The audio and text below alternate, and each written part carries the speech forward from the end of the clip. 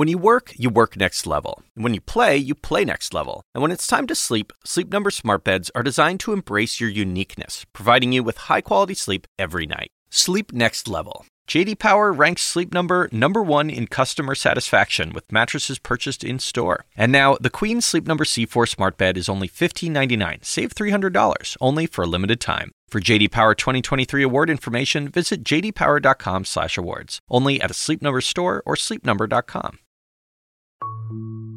I'd never played poker in my life and really had zero interest in the game at all. In any games, I'm not a games player. Maria Konnikova didn't even own a deck of cards while growing up. But now she's a professional poker player. She's won over $300,000 in tournament money. But that wasn't her goal going in.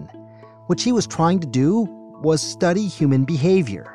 I became fascinated by the role that chance plays in our lives and the limits of our own personal control and how we can learn to tell the difference between the things that we control and the things we don't.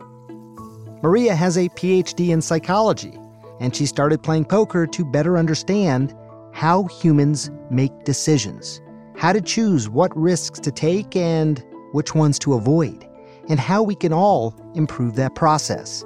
I gotta tell you, I was very excited to sit down and talk to her for the podcast because I think the very things that she is studying are more important than ever.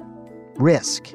As we get vaccinated and COVID-19 restrictions are relaxing, we are faced with constant risk assessments. Do we eat inside a restaurant? Do we send our kids to summer camp? Do we go to a friend's wedding? Do we plan that international vacation? Sound familiar? Probably a lot of people trying to answer these same questions and not quite sure how to navigate it all. So today, it's time to sharpen our risk assessment skills and start chasing life.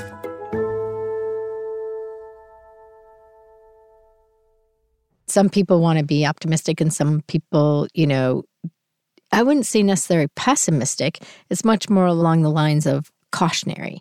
That's my wife, Rebecca. We were talking recently about our daughters and how they've each responded to the curveballs this pandemic has thrown at us. I mean, we have a child who's always been a risk assessor since very, very little. And they responded almost accordingly to the circumstances as they had always, responded to some kind of risk. I remember because we decided to keep the girls out of school. Mm-hmm. And I had to go talk to each of them and tell them this. And I started with the youngest, who's really risk averse. I will not take risks. I will not jump off that. I will not, whatever, ski down that. So she immediately was like, oh yeah, no, I'm not going to go to school. And my older two daughters, oldest one in particular, refused to talk to me for a week after I made that decision. It was also, I think, to some extent, a tolerance of risk that's different. And I think that's a real insight, not just for this family, but for the world. Mm-hmm. Even to the littlest, like when we would think about, well, we need to do this, like we need to get groceries. What risk are we putting that person at to help us get the groceries? Like, right. Is it less of a risk for me to go in, or is it greater risk for it to be delivered? I mean, all of those things are considered. The past year has been confusing, for sure, for everybody, for us, for you. I know Rebecca and I aren't the only ones weighing these risks and trying to make some tough decisions for our family's safety. The biggest decision that we had to make was whether or not we would allow people to hold the baby and spend time with us and help us out after he was born. One decision I made early on in the pandemic was not to celebrate my mother's birthday in person. It was one of the first birthdays I've missed in almost 30 years. I had to turn down a teaching position when I learned that I would be expected to be in person beginning in September. I have a 2.5-year-old who is getting a lot of her care from grandparents who are high risk, so I really couldn't expect them to continue taking care of her if I was in person teaching, and I couldn't be in person teaching without them taking care of her. It's really been the everyday routine decisions like visiting nearby friends or eating at a local restaurant that still feel really uncertain or anxiety-inducing for me. I basically sequestered myself in my room upstairs for 3 weeks created a schedule of when I could come down, wore masks and gloves, was absolutely petrified of what I could do to my parents. And it was definitely one of the most terrifying, isolating, loneliest experiences of my life. Here's the thing. Life is always full of uncertainties. You know that.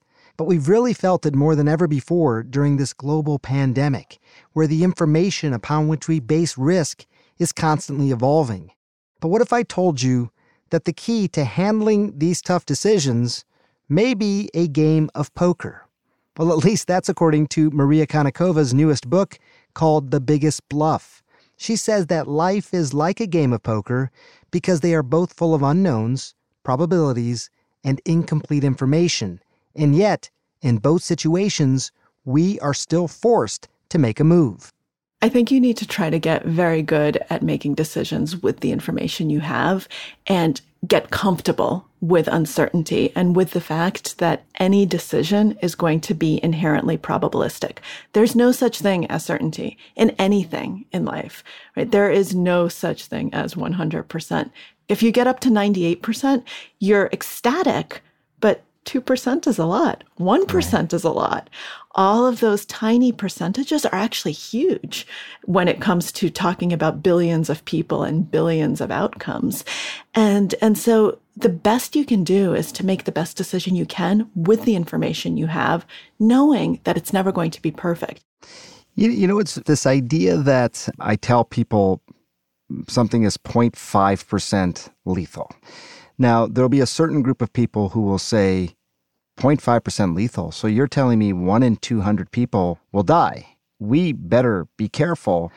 Another group of people will hear the same data, the same information, and say, so you're telling me I'm 99.5% good, right? What's the big deal? Same data, different populations.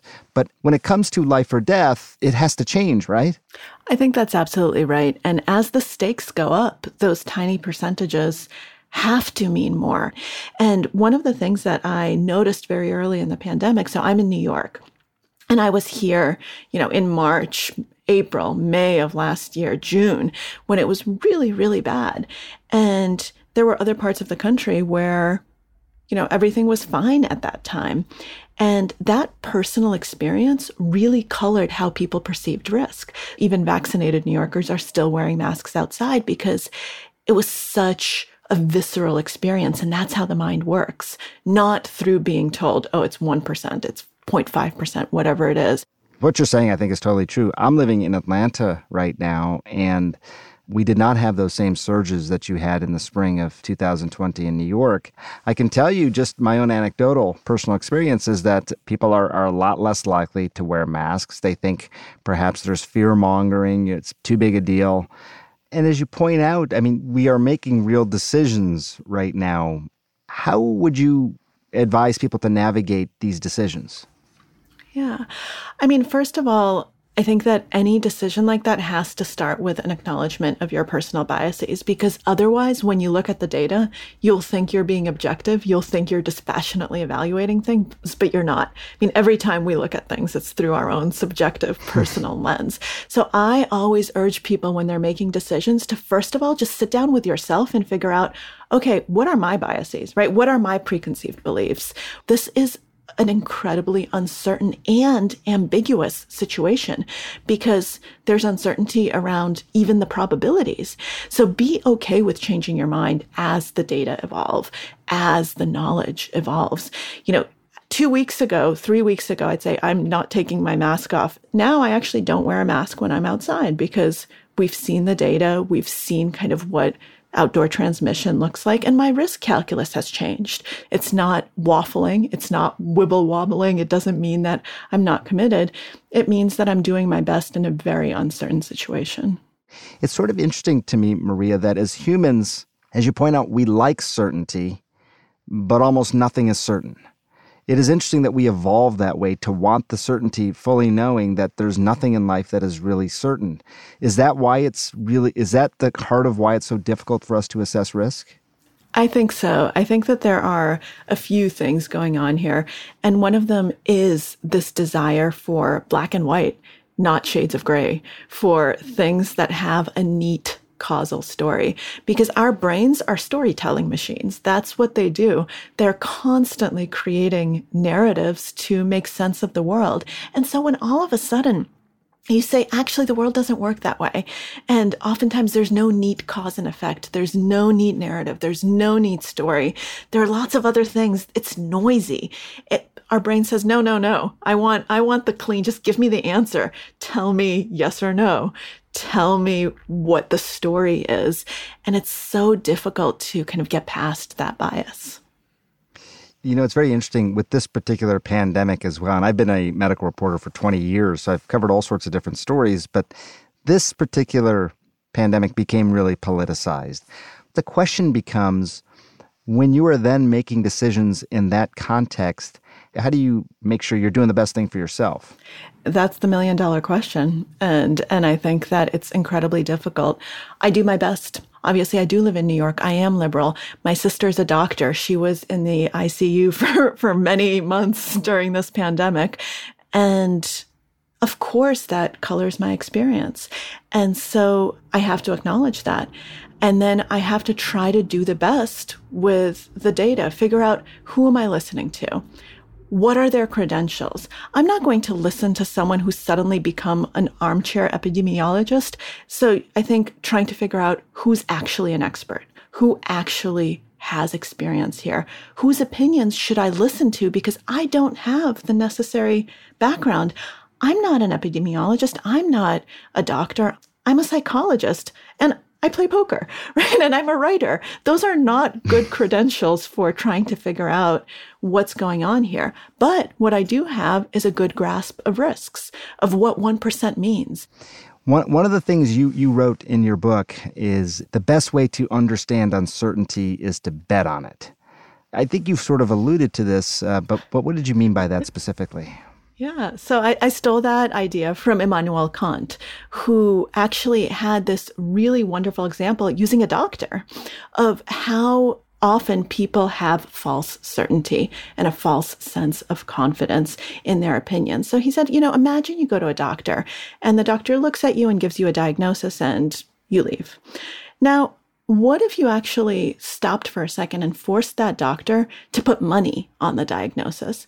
How much would the doctor be willing to bet that the diagnosis is correct? $10, $100, $1,000, $10,000, $100,000? His marriage, his happiness, his life? Where's the line? All of a sudden, you're forced to actually ask yourself, wait, well, what's my basis for making this? Imagine if everyone on Twitter and on social media in general had to kind of put money for every opinion. I think a lot of our armchair experts would suddenly evaporate. I think you're right.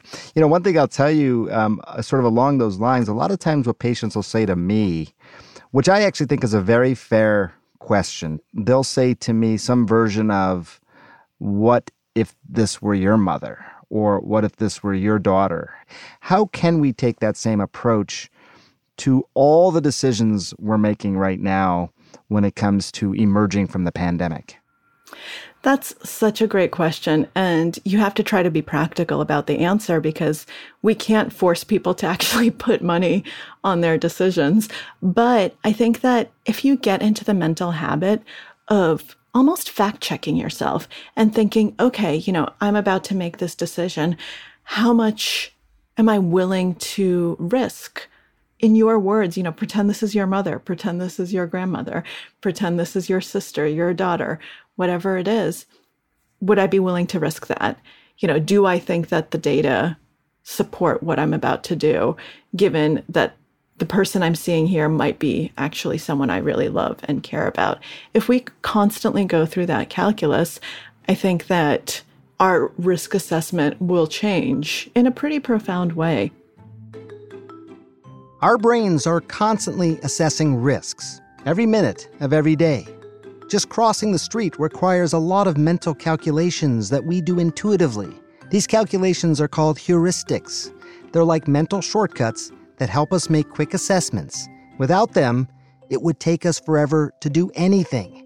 to even cross a simple street.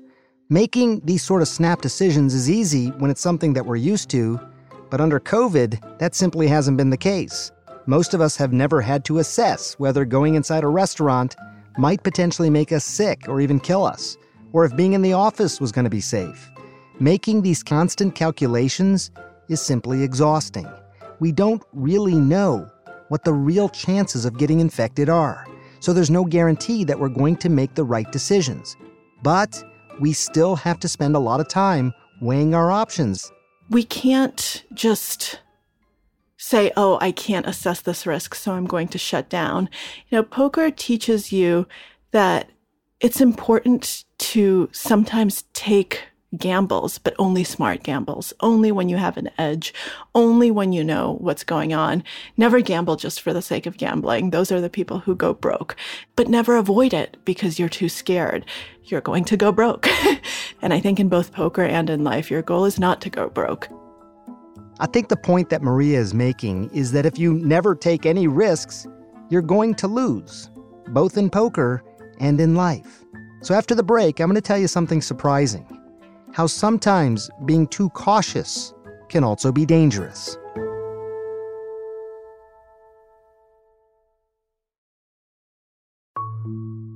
And now back to Chasing Life.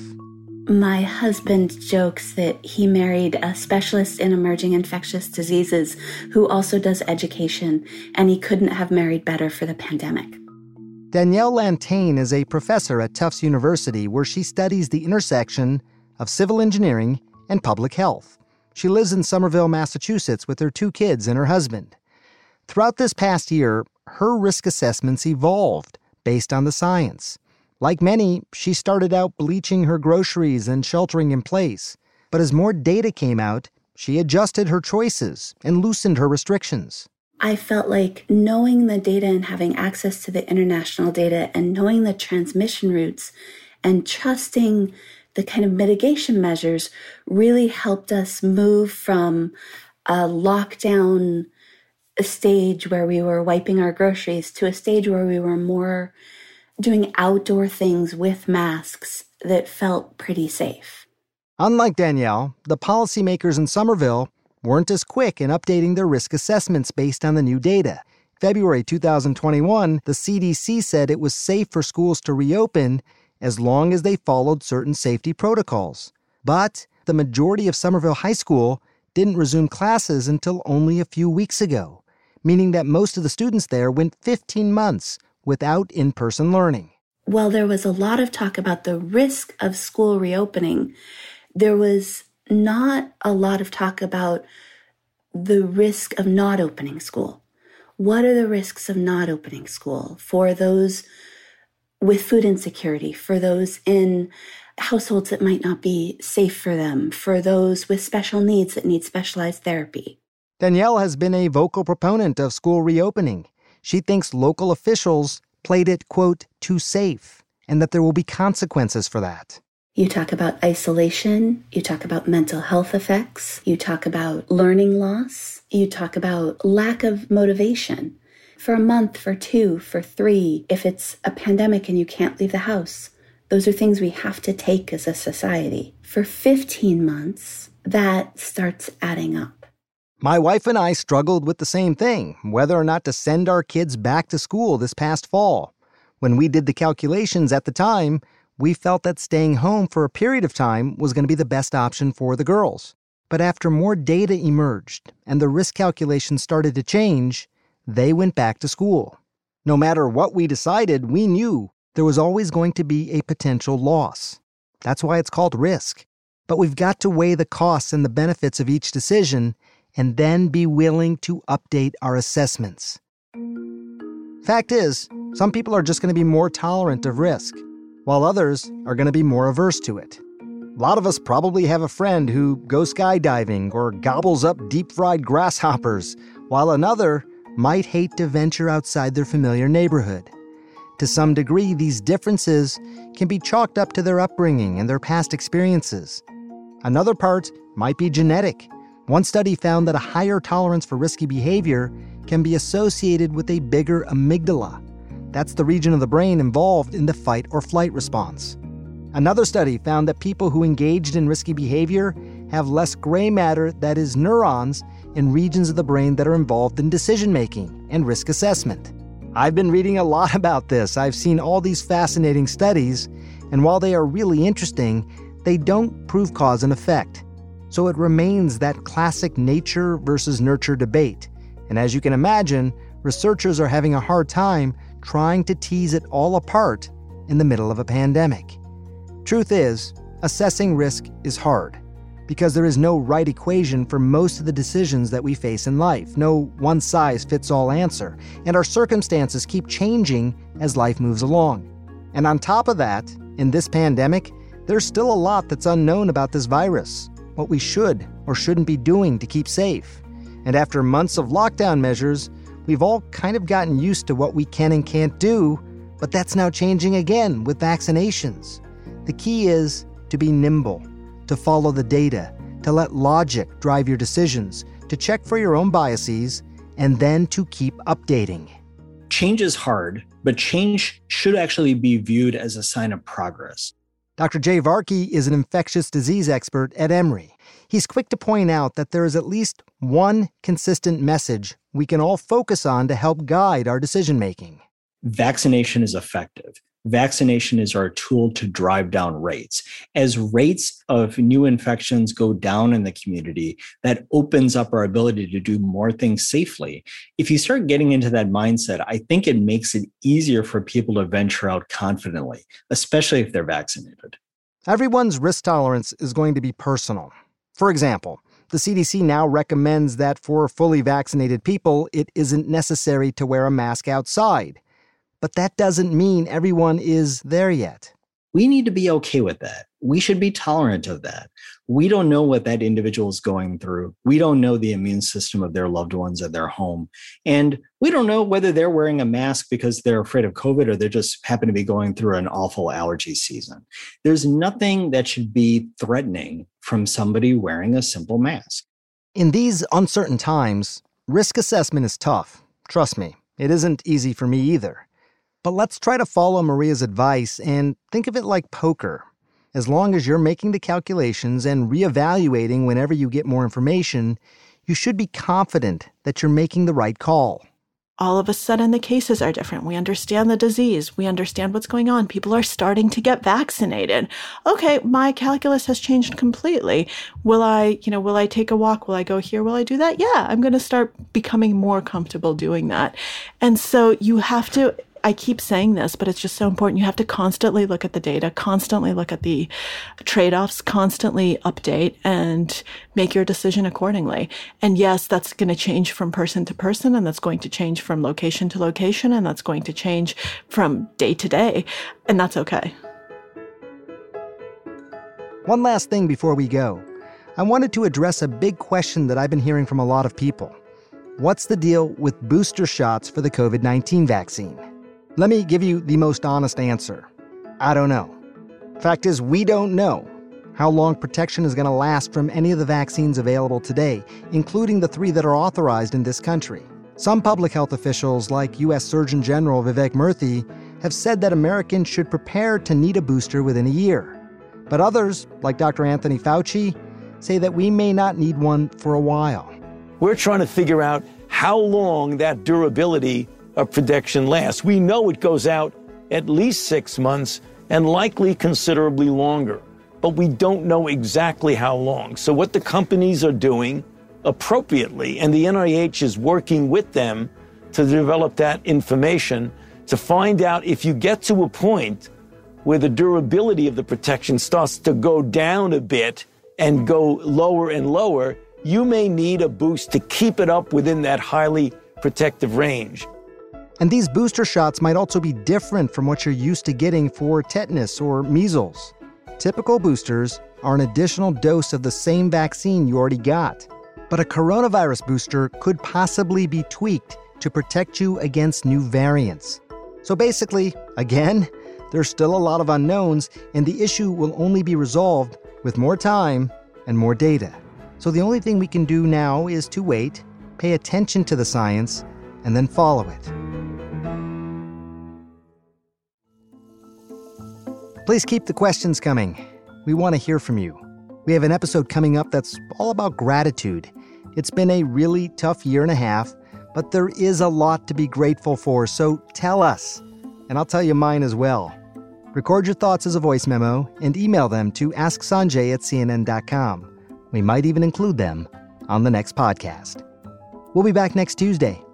Thanks for listening.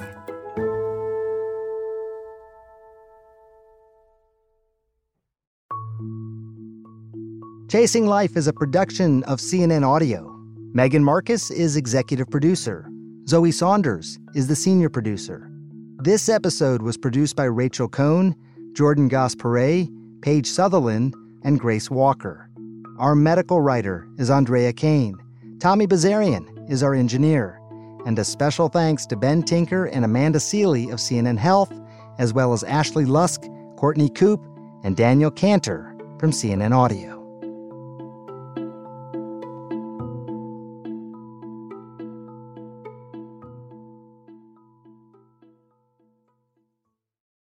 We all do things our own way. And since the way that each of us sleeps is unique, you need a bed that fits you just the right way. Sleep Number smart beds make your sleep experience as individual as you are, using cutting-edge technology to give you effortless, high-quality sleep every night. J.D. Power ranks Sleep Number #1 in customer satisfaction with mattresses purchased in-store. And now, the Queen Sleep Number C4 smart bed is only $1,599. Save $300, only for a limited time. For J.D. Power 2023 award information, visit jdpower.com/awards. Only at a Sleep Number store or sleepnumber.com.